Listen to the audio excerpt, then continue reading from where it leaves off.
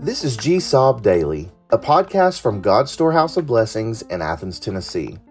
God's Storehouse exists to help you know God, find community, make disciples, and change the world. Each day on the podcast, you'll hear a short devotion along with a practical way to apply it, as well as important church news and information. Here's today's episode. Guard your heart and your mind against infidelity. 2 Samuel chapter 11 verses 1 and 2 say this. In the spring when kings march out to war, David sent Joab with his officers and all Israel. They destroyed the Ammonites and besieged Rabbah, but David remained in Jerusalem. One evening, David got up from his bed and strolled around on the roof of the palace. From the roof he saw a woman bathing, a very beautiful woman. Just as faithfulness and purity begin in a person's mind, so does infidelity and corruption.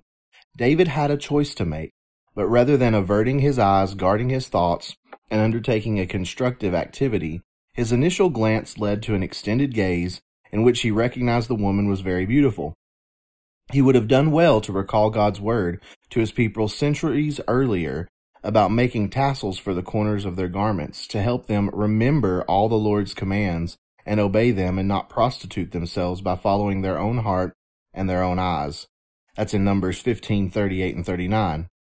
But David's desires began to take root. Ultimately, he sinned against God, starting with his thoughts.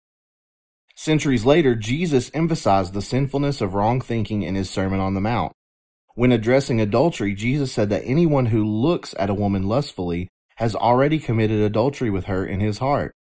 That's in Matthew chapter 5, verse 28. Sin begins in our thoughts and in our hearts, which is why it's so important to guard them.